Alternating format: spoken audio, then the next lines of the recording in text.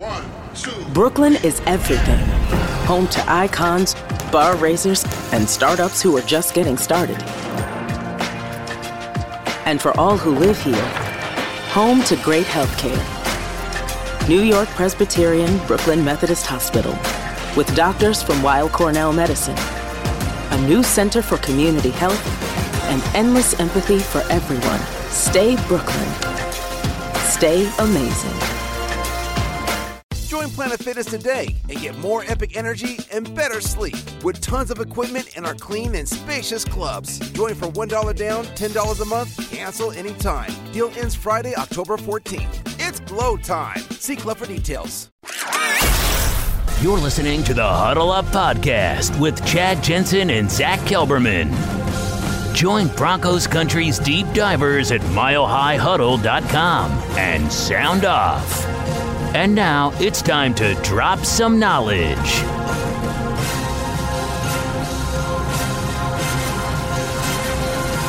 Welcome in, everybody, to the Huddle Up Podcast, presented, as always, by Mile High Huddle and 24/7 Sports, powered by Overtime Media. I'm your host, Chad Jensen, and with me today is the senior draft analyst for milehighhuddle.com. You know him. You love him. He is Eric Trickel. Eric, thanks, brother, for joining me again for the podcast. I don't know if you saw this. Just I wanted to get your take on this, that Daniel Jeremiah, he said his top 5 defenses, he tweeted it out. He listed the Broncos at 4. Do you think that's bullish or bearish? Do you think that's a high ranking, or do you think he's maybe selling them short? I think it's pretty spot on. My floor for them is they should at worst be a top 8 defense, because they have all the personnel and they have the new coaching staff. As long as they're putting guys in the position to succeed and do what they're best at and are able to stay healthy, I wouldn't be shocked. I mean, if they were top 3, so it's right in that range I have them. I agree. It's maybe, I don't know. The names that he had up there, the teams that he had up there, off the top of my head, I know Jacksonville was number 1. Chicago, I think he had as 2, but it might have been. And the Chargers 3, and the Cowboys 5. So the Broncos were sandwiched in between the Cowboys and the Chargers. You can make a case for any one of those 3 teams to be in front of the Broncos, but you can also make a case for why the Broncos should be in front of each one of those teams. But at the same time, you have to recognize that even though in 2017 the Broncos finished 5-11, as we can all painfully remember, well, despite that finish, the Broncos defense that year were one of only 2 teams to finish in the top 5 against both the run and the pass. The only other team to do it was Minnesota, who got to the NFC Championship game. So that defense was still a polished and sharp tool in 2017. Last year, though, they took a step back. They finished as like the number 22 overall defense. So I can understand, even with the injection of Vic Fangio and all that in the additions and free agency and all that, I can understand how some out there might want to see it before they believe it. Yeah, I definitely understand it. I mean, especially with when you're looking at the defense, especially the cornerbacks and the defensive backs, there's so much inconsistency and health concerns with Chris Harris, Bryce Callahan, and Kareem Jackson all having a pretty serious injury history. I mean, Chris Harris is coming back from his, and all word is he's good to go, but he's also getting up there in age. So there's definitely plenty of concerns there to be bullish on it, but still, I still think that they'll be at worst a top 8 defense. So I mean, there's just too much talent all around and in the right places to be as bad as they were last year. How big of a deal do you think it is for fans to worry about Fangio as a play caller going from 18 of his 19 years in the NFL as a defensive coordinator calling plays, having done so from the booth, this time having to go back to calling plays from the sideline, which he's only done once before as an NFL play caller? I'm personally not too concerned about it. I get why other people are. I mean, it's kind of the same thing as waiting to see it before you believe it, but it gives you a different viewpoint, but you still get the same kind of information and everything like that. So everything else is still the same. It's just a different viewpoint. I mean, and that's not going to change how he calls the plays at all. I mean, he's done weeks worth of film and study on the opposing defense or the opposing offense to know how to attack them and everything. And then during the game, again, he's getting the information that he needs to. So I don't think it's that as big of a deal as I've seen many other fans make it out to be. Yeah. Plus, he's going to get 5 preseason exhibition games to kind of iron out the kinks and, go through the trial and error. So, it's going to be fun to see how this Broncos defense takes shape. I thought that was an interesting article and tweet from Daniel Jeremiah. Now, today, of course, it's all about the VIP Mile High Mailbag. We're going to dive into that here in just a second. But first, really quickly, a reminder, make sure you're following the show on Twitter, @HuddleUpPod. That's the best way for you to keep your finger on the pulse of what's happening with the show in real time. If you're on iTunes, leave us a rating and a review. If you're on YouTube, like, comment, all that good stuff. We appreciate your support. That's the best way to continue to support the Huddle Up podcast. Mary redeemed a $50,000 cash prize playing Chumba Casino this year. I was only playing for fun, so winning this was a dream come true. Chumba Casino is America's #1 social casino experience. It's serious fun. With over 80 casino-style games to choose from, you too could win life-changing amounts of cash. Be like Mary. Log on to ChumbaCasino.com and give them a whirl. That's ChumbaCasino.com. No purchase necessary. Void or prohibited by law. 18+. Terms and conditions apply. See website for details. The voice in the preceding commercial was not the actual voice of a winner. Texting privacy policy and terms and conditions posted at textplan.us. Texting enrolls for recurring automated text marketing messages. Message and data rates may apply. Reply stop, opt out. The pandemic has been hard on all our kids. New studies show more than 1 in 3 children who started school in the pandemic now need intensive reading help. That's right. Millions of kids in kindergarten through 3rd grade in the United States cannot read at grade level. Here's the good news. Your child can be reading in just 30 days, guaranteed, with Hooked on Phonics. Even if your child has been struggling, Hooked on Phonics will teach your child to read in just 30 days, guaranteed. And right now, you can get started for just $1. Text the word GRADE to 323232 right now. Hooked on Phonics is highly effective and incredibly fun, and everything can be done right from home and in less than 20 minutes a day. For more than 30 years, Hooked on Phonics has been the proven learn-to-read program that kids love to use. Text GRADE to 323232 and teach your child to read in just 30 days, guaranteed. Text GRADE to 323232 right now and get started for just $1. Text GRADE to 323232 now. Text GRADE to 323232. All right, it is that time of the week where we take a peek inside the Mile High Mailbag because Zach and I, we're your football priests. We have ordained Eric. Every time he's with us, he's one of the crew. He's one of the football men of the cloth. And today we have to provide you, as always, the absolution and answers to your burning Broncos questions. And we always love engaging with the VIP subscribers. And Eric does a great job of staying engaged with our VIPs on the MHH Insiders VIP forum. But we got a few questions here, Eric. Let's set them up, knock them down for the VIPs. Then we'll take a couple questions from Twitter, and we'll see what's cooking on YouTube as well. But this one comes from StudLee14, going on 6 months as a VIP subscriber. I'll serve this over to you first, Eric. He says, of the 2018 rookies, who do you think is most likely to suffer from the, quote, sophomore slump? This one is a little bit difficult for me to answer because typically when you're talking about somebody suffering a sophomore slump, it's somebody who had a really good rookie year. And I don't think that Philip Lindsay, who was unquestionably the best rookie last year for the Broncos, I don't see him having a slump. I mean, unless he gets hurt again. But to me, a slump is somebody who's playing in the game, just not performing as well. I don't think Bradley Chubb is. I fully expect him to take a next step forward. Same with Courtland Sutton and Deshaun Hamilton. So of the rookies last year, I'd probably go with Royce Freeman, the most likely to suffer a sophomore slump. But even he wasn't all that great last year. I mean, he was pretty solid before the injury, but the injury really changed him. And so he's the one that I'd pick the most. But outside of him, I have a hard time finding a rookie who I'd really consider potentially having a sophomore slump kind of season. Yeah, I mean, you're right. In order for it to slump, it has to come from a higher median average. And if you look at the best, I mean, it was a great rookie class in 2018, obviously. There's a reason why John Elway has been lauded. They set a lot of all-time marks in the NFL. That crew set a lot of franchise marks. So definitely a lot of talent there. But if you look at the best individual performances, you got to start with Bradley Chubb. Then you go to Courtland Sutton. You can throw Royce Freeman in there because he had the first half of the season for him was phenomenal before he got hurt. Of course, Philip Lindsay, Deshaun Hamilton contributed, Josie Jewell. I think if you were, I mean, obviously the most prolific guys were Bradley Chubb and Philip Lindsay. And I concur with you, Eric, that barring an injury, I don't see Philip Lindsay taking a step backward in year 2 in that sophomore slump. So even though it's not me making any kind of bold prediction, I don't think this is going to happen.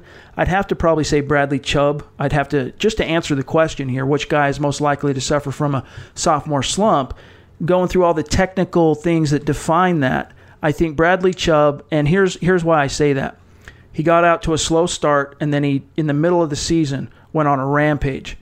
And yet, with whatever it was, 4, it might even been 5 games to go, he was within 2.5 sacks, that striking distance of tying. If he would have got 3 sacks, he would have broke the all-time single-season sack record for a rookie, and he was shut out the whole rest of the season. I think the final 3 games, at least off the top of my head, he was held without a sack. So he kind of ended on a slump, and even though I think, Eric, that Vic Fangio is going to come in and work miracles with Bradley Chubb, you know, it wouldn't completely shock me to see him maybe not necessarily, maybe hover somewhere around 8 or 9 sacks as opposed to the 12 he notched as a rookie. I can get that. I just think that one reason why I didn't go with him is because last year down the stretch there were some injuries that happened on the defensive line, and that really seemed to affect Bradley Chubb, which is why towards the end of the season he kind of faltered a little bit. I think the defensive line this year is going to be much improved, not just by the scheme, but better talent. Having someone like Draymond Jones in there who can get that pressure up the middle is something that they definitely have been missing. And I think that's just going to help Bradley Chubb. So that's why I went with Royce Freeman, even though I don't feel comfortable with it because he didn't have that great of a rookie year. Right. But I mean, of the 3, Sutton, Chubb, and Lindsey, I don't think any of them will really have that sophomore slump type of season. Yeah. And I really don't think so either. For what it's worth, everybody listening, neither one of us really think that the top guys from last year are going to take a step back. But at least, we got to answer the question. Now, this next one, Eric, comes from Stuart Bronco, going on 2 months as a VIP subscriber, so relatively new to the crew. He's kind of got a 2-part question, and the first one involves Tyreek Hill. I'll be honest with you, the story that you're referencing there, Stuart, I haven't spent a lot of time reading the latest on Tyreek Hill, so we'll pass on that one and just go to your second one here where he says, Eric, also, who do you guys think could be this year's quasi-Phillip Lindsay? In other words, who could be this year's surprise breakout player?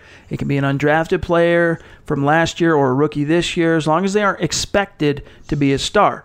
I'm thinking, he says, Trey Marshall on defense or Deshaun Hamilton on offense. What do you think, Eric?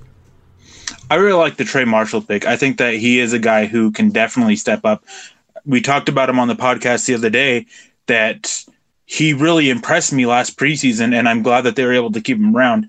And this year, the safety is the depth for it at least is kind of up in the air. So he definitely has a chance for it. But as for a guy that I think that can definitely be this year's surprise breakout player, I'm looking at Malik Reed, the undrafted edge player this year. And I remember, I think it was like last December or something, or November. I can't remember when exactly. I just remember it was the end of last year. I turned on a game of an offensive tackle that I was scouting, and they were going against Nevada, and Malik Reed just completely owned him. This guy, he's a really good athlete. He's good at getting after the quarterback, and he's athletic enough to drop back in coverage. He's that versatile hybrid type edge off-ball linebacker that can, again, get after the quarterback or drop in coverage. The issue is that he does struggle against the run, but he's definitely a guy that I think that can come in and provide some much-needed depth at edge rusher that the Broncos seem to be lacking. I'm glad that we got a chance to talk about Malik Reed because I've even said on the podcast a few times that I've wanted to get your opinion on him. When the Broncos signed him, you, Nick, you were like, hey, that's an underrated pickup, probably a guy that should have been drafted. Look out for him. He could be a dark horse. So I'm like, yeah, and just like most of the college free agents and all the rookies the Broncos end up with each year, I go on and I watch some film and kind of get a base evaluation myself. So when I turned on some games from Malik Reed, I can't remember the matchups, who he was going against, but I watched 2 full cut-ups on Malik Reed. And maybe I just picked 2 bad games, but watching him, he was always a day late and a dollar short to the ball. To me, he seemed slow.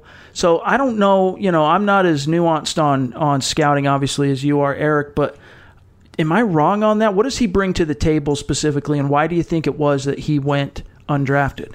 Well, one reason why I think that he went undrafted is because he does kind of have a slow get-off when it comes to getting off the snap. It's very inconsistent. Sometimes it's really good, but more often than not, he's not the last one, but he's not the first one either.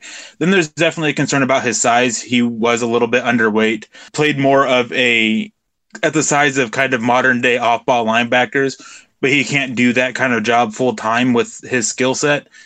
And so the concerns there, I think that played into a part of him being undrafted. And then the issues of that against the run just really come to mind because he was constantly getting pushed off the point of attack and being unable to really hold his ground. Yeah. But his last 2 years, statistically, he absolutely killed it. And just really, again, he just impressed me. I'm not sure what games you watched, and I know that there was I know there's a couple games of his that were really like, okay, this is why he's not getting talked about more. Yeah. I thought that he was definitely a day 3 pick somewhere, probably the 5th or 6th round. But there was definitely some really bad games to his that he had over his time. But when he's on, he's on. But when he's off, it's definitely off. Yeah. And also I noted during a couple games of his that I also had some questions about his effort too, which also could have played a role into him going undrafted. That jumped out to me as well. Effort at times, questionable motor, and then also he just seemed stiff to me. And again, I don't have as trained and fine an eye towards scouting and the different tools and traits as someone like yourself. So I enjoy being able to bounce this off you and get your thoughts on it. And who knows? Maybe he could come in and be that kind of dark horse breakout player for the Broncos, because as we talked about on the previous podcast with you, Eric, you got Von Miller, you got Bradley Chubb, and then it kind of falls off a cliff in terms of proven. I mean, you got Dakota Watson, but as an off-ball line or a edge rusher, he's never really produced as a starter. I think, honestly, his best years on defense throughout his career was that short window in Tampa in which he played off-ball. And I think even in New England he played off-ball, if I'm not mistaken. I don't have it right in front of me, but there's a great opportunity for Jeff Holland. There's a great opportunity for Malik Reed. And it'll be interesting to see how Justin Hollins factors into that as far as the edge. But, hey, I'm cautiously optimistic. I mean, far be it from me to pan any one of these guys. I want them to succeed, and I hope Malik Reed can kind of be that next Shaq Barrett. One other guy I'll throw out there you threw it out there, actually, Stuart. I think Deshaun Hamilton has a chance to be really good this year. I mean, if you go back and look at his tape, his stats, it leaves a lot to be desired. On paper, it doesn't seem like he was that good. I mean, he averaged less than 10 yards per catch last year, but he suffered from highly questionable quarterback play. And by the time he was really seeing a lot of playing time, Emmanuel Sanders had been done for the season, and Courtland Sutton could not win. So Courtland Sutton was not winning his matchups on the outside. And so it kind of left Deshaun Hamilton as the only guy to produce. Mostly it came between the hashes. And so you saw his route running ability, though. You saw his hands, his fearlessness across the middle. So I'm really looking forward to seeing what he can do in year 2. And, depending on how Emmanuel Sanders recovers and exactly what his timetable to return ends up being and what form of Emmanuel Sanders ends up returning to the field, Deshaun Hamilton could be in line for a significant uptick in playing time this year. I agree. He's definitely one that I would consider too for a breakout player. And I think that one thing that you didn't mention is this change of offensive scheme. Last year, it was like Bill Musgrave was just was playing chess against himself, I guess, would be the way to put it. His play calling at best, a lot of the time was shoddy. And I didn't get it. I mean, he would constantly go away from things that were working. He wouldn't use players to their best skill set, which was a whole issue of that last horrible coaching staff, which I was actually optimistic about at one point. But anyways, the offensive play calling, the offensive scheme, it's definitely one that I think would really benefit Hamilton and his really good route running. He's probably the best route runner on the team. And that's saying quite a bit because Emmanuel Sanders is really good too. Yep. But Deshaun Hamilton is so good. He's so refined with his route running that I think that they're definitely going to be able to call plays and scheme him open, basically. Yeah, and he's got a lot of heart, man. He doesn't look like it. I mean, if you just see him without his pads on, he's got his glasses on, his dreads. Like, he looks like a pretty chill dude, and he probably is on a personal level. But when he puts the pads on, he's a leader, he's fiery, he's competitive. And, I mean, by, week 5 on the road in New York, which the Broncos lost that game to Sam Darnold, I mean, you had Zach Azzanni with Demaryius Thomas still on the team and healthy, completely healthy, trying to sit Demaryius Thomas reps-wise, not for the whole game, but sitting him down to give Hamilton more of an opportunity, which created a little bit of a rift between Demaryius Thomas, Deshaun Hamilton, and of course, Zach Azzanni. And it was 3 weeks later that he ended up getting dealt away so that Hamilton could have some more room to grow, as well as Courtland Sutton. But, yeah, it'll be interesting to see. Keep an eye on Trey Marshall. Keep an eye on Deshaun Hamilton. Those were two good names, Stuart, that you put out there as possibilities this year. And then, as Eric said, keep an eye on Malik Reed. And we'll start to see what's what with him when we get to training camp in the preseason. Now, next question here comes from Burke, 2105, going on 3 months as a VIP subscriber. Burke says, are there any players that the team is high on that fans might be overlooking, Eric? Yes, there's definitely maybe. And if you read my piece about the minicamp studs and duds, a couple of them were actually in there. Austin Fort and Bug Howard. These are two guys that I've heard nothing but praise about. They've constantly going in, they're working hard, and they're standing out. They're making plays. And at a tight end position that has so many concerns, that's fantastic that they're doing that. I mean, it's going to help the depth there. It's going to help push other tight ends there. If they really are giving everybody their fair shot, these two guys definitely have a chance.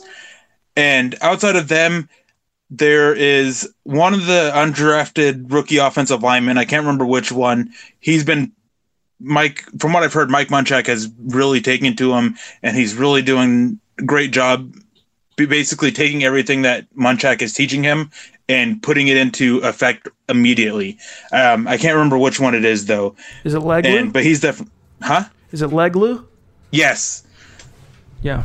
And then there was a defensive back, too, that's been getting quite a bit of praise.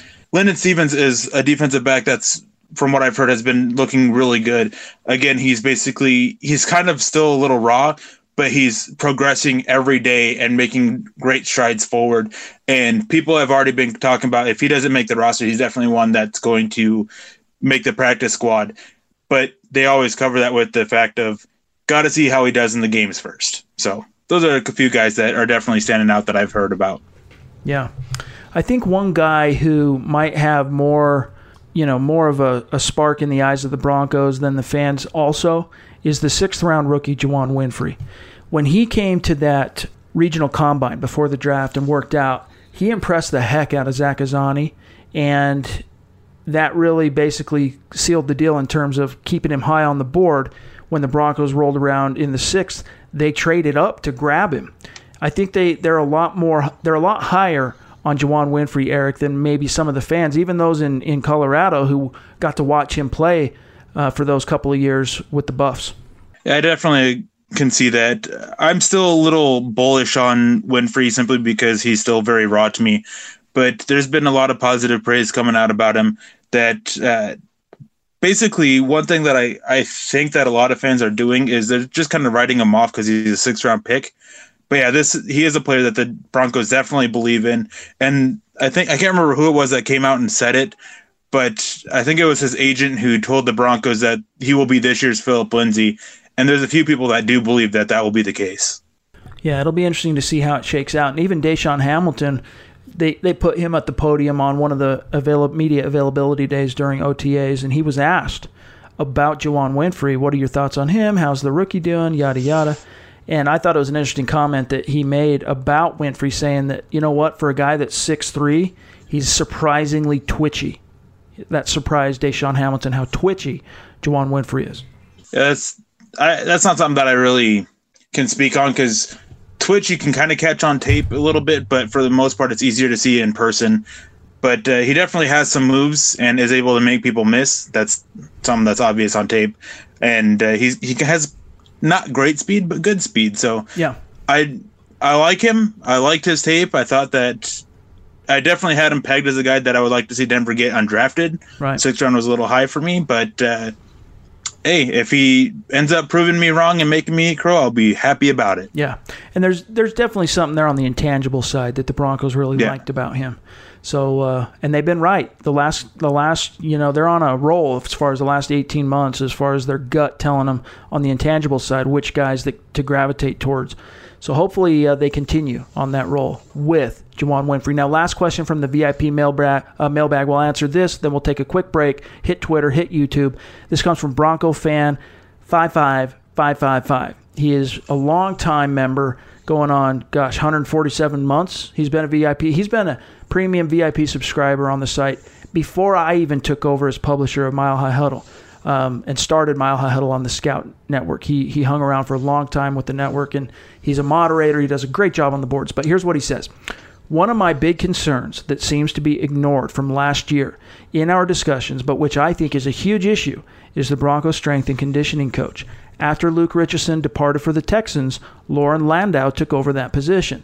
It seemed like he had a great professional pedigree and resume, and the transition would be seamless. In reality, though, it seems like the Broncos had an inordinate amount of injuries, especially to players like Chris Harris, Emmanuel Sanders, who have relatively been injury-free throughout their careers. Was this just a fluke? Was it bad luck of the draw, the law of averages catching up to the Broncos in 1 year? Or maybe is Landau's strength and conditioning abilities a step down from those of Richardson?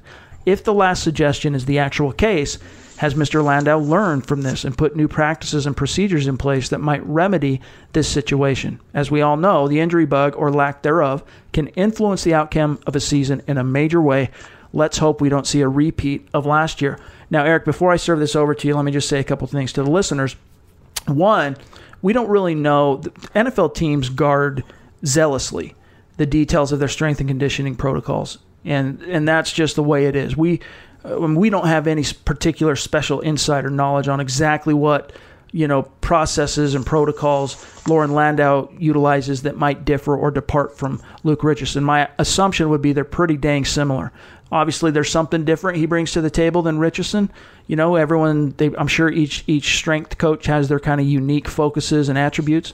But, Eric, there is some truth to the idea that the Broncos seem to particularly be bitten by the injury bug last year. And I'm not one who typically believes in coincidences. After Luke Richardson had such a long run with the Broncos where he was able to, for the most part, there was a couple of freak deals like Ryan Clady, but for the most part, he was able to keep the Broncos in remarkable health. And so in one fell swoop, this very first season he departs to have such a string of injuries, Matt Paradis included.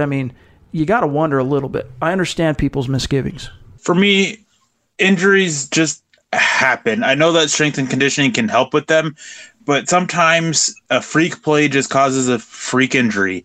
And I think that's what the case is, a lot of it. But I do want to point out, though, that he mentions Emmanuel Sanders being relatively healthy for his whole career. He's only played a full season twice, and he's been in the league since 2010. And the first time he did it was 2014, his first year with the Broncos, and then 2016, his third year with the Broncos. Last 2 years, he's missed at least 6 games. 6 and 7 games, 4 and 5 games, respectively. Can't do math right now, apparently. So I wouldn't say that he's really relatively healthy. There's always something that comes up with him that ends up either landing him on injury reserve or causing him to miss multiple games. Chris Harris, that one's definitely a bummer, but that just seemed to be kind of a freak injury kind of thing and just bad timing, really. And if the Broncos made it to the playoffs, he would have been able to come back for that. But I also look at it that there are a couple players that have been banged up the few years prior to last year that managed to get through the season relatively unscathed. So to me, injuries, strength and conditioning does have an effect on it. I don't think that Landau was the reason behind all of this. I just think that it just was bad luck, basically. Yeah, and hopefully that's all it is. I'm open to the possibility, because football is a violent game. It's an explosive game. There's going to be casualties. There's going to be collateral damage. So hopefully they can get back on track and avoid that bad luck in 2019. Now, we still have a few more questions we're gonna take here on today's episode. First, though, you guys, we got to take a quick break. We'll be right back. This is the Overtime Podcast Network. All right, so let's before we get out of here, Eric, let's take a couple questions from Twitter, and then we'll see what we've got in YouTube, and then we'll get out of here. This one comes from Jedi Joshua on Twitter. Now, he's also a VIP subscriber. But on Twitter, he's at JediJoshua58. I recommend him. He's a great follow, very knowledgeable football fan, very engaged, awesome dude. Joshua says, "Hey, fellas, hope things have been well for all the Huddle Up crew. What are Brendan Langley's chances of sticking to the roster? And have you guys heard any insider news on Sua Cravens? Eric, I'll let you handle this one. With Brendan Langley, the big key is that he's got to get more nuanced as a route runner. He's got the speed. I mean, I know everybody was making a big deal that Joe Flacco managed to overthrow a receiver 70 yards down the field. Brendan Langley was the receiver, and he was running at a full sprint and had basically left everybody on defense behind. He definitely has the speed, but just the finer things of being a receiver just aren't there yet. I've heard positive feedback about it, about him growing, but he still has a ways to go. So his shot at the roster, I mean, wide receiver, there's, depending on what happens with Emmanuel Sanders, if he starts the season on the PUP list or not, there's probably 4 guys that are guaranteed to make it, counting Sanders. So again, he's up in the air. Yeah. But so you're then get to the debate of, are you keeping 5 receivers or are you keeping 6? So there's definitely a huge battle there. Juwann Winfree, he's definitely fighting for it. So he's got to show the finer things of being a receiver. As for Sua Cravens, I've heard that there's been some positives coming from him, but I've heard some negatives as well. The negatives have been kind of the same things I was hearing last year. The playbook, he isn't quite grasping it, that sometimes his attitude doesn't fit with the Bronco way, that he is just not always there, even though he's there. Just and basically that even practice seems at times to be a little bit too fast for him. He hits hard. He should be able to be has that potential to be that type of player that can come in and help handle tight ends, but it's got to all click for him in his head first before we get to that. Yeah, absolutely. Now, next question here actually comes from Cole Mason on Twitter, @ColeMason4. It's regarding Juwann Winfree. And I think we've already kind of covered that ground, Cole. If there was something that we missed out, feel free to hit us up again on the next mailbag. So let's go to one more here on Twitter. This one comes from Denver. It says, Denver 89788-621. He says, we know that the Dolphins were laughing about the Juwann James trade. How is he for real? Now, Eric, for the benefit of our listeners, there was a report not long after the Broncos acquired him as a free agent that it wasn't a trade, obviously, but after they acquired him as a free agent, that the Dolphins were laughing that the Broncos paid him so much. At the time, highest paid right tackle in NFL history, before we realized that Trent Brown was going to be playing right tackle for the Raiders. So Dolphins laughing, the Broncos are suckers. What's your thought on Juwann James?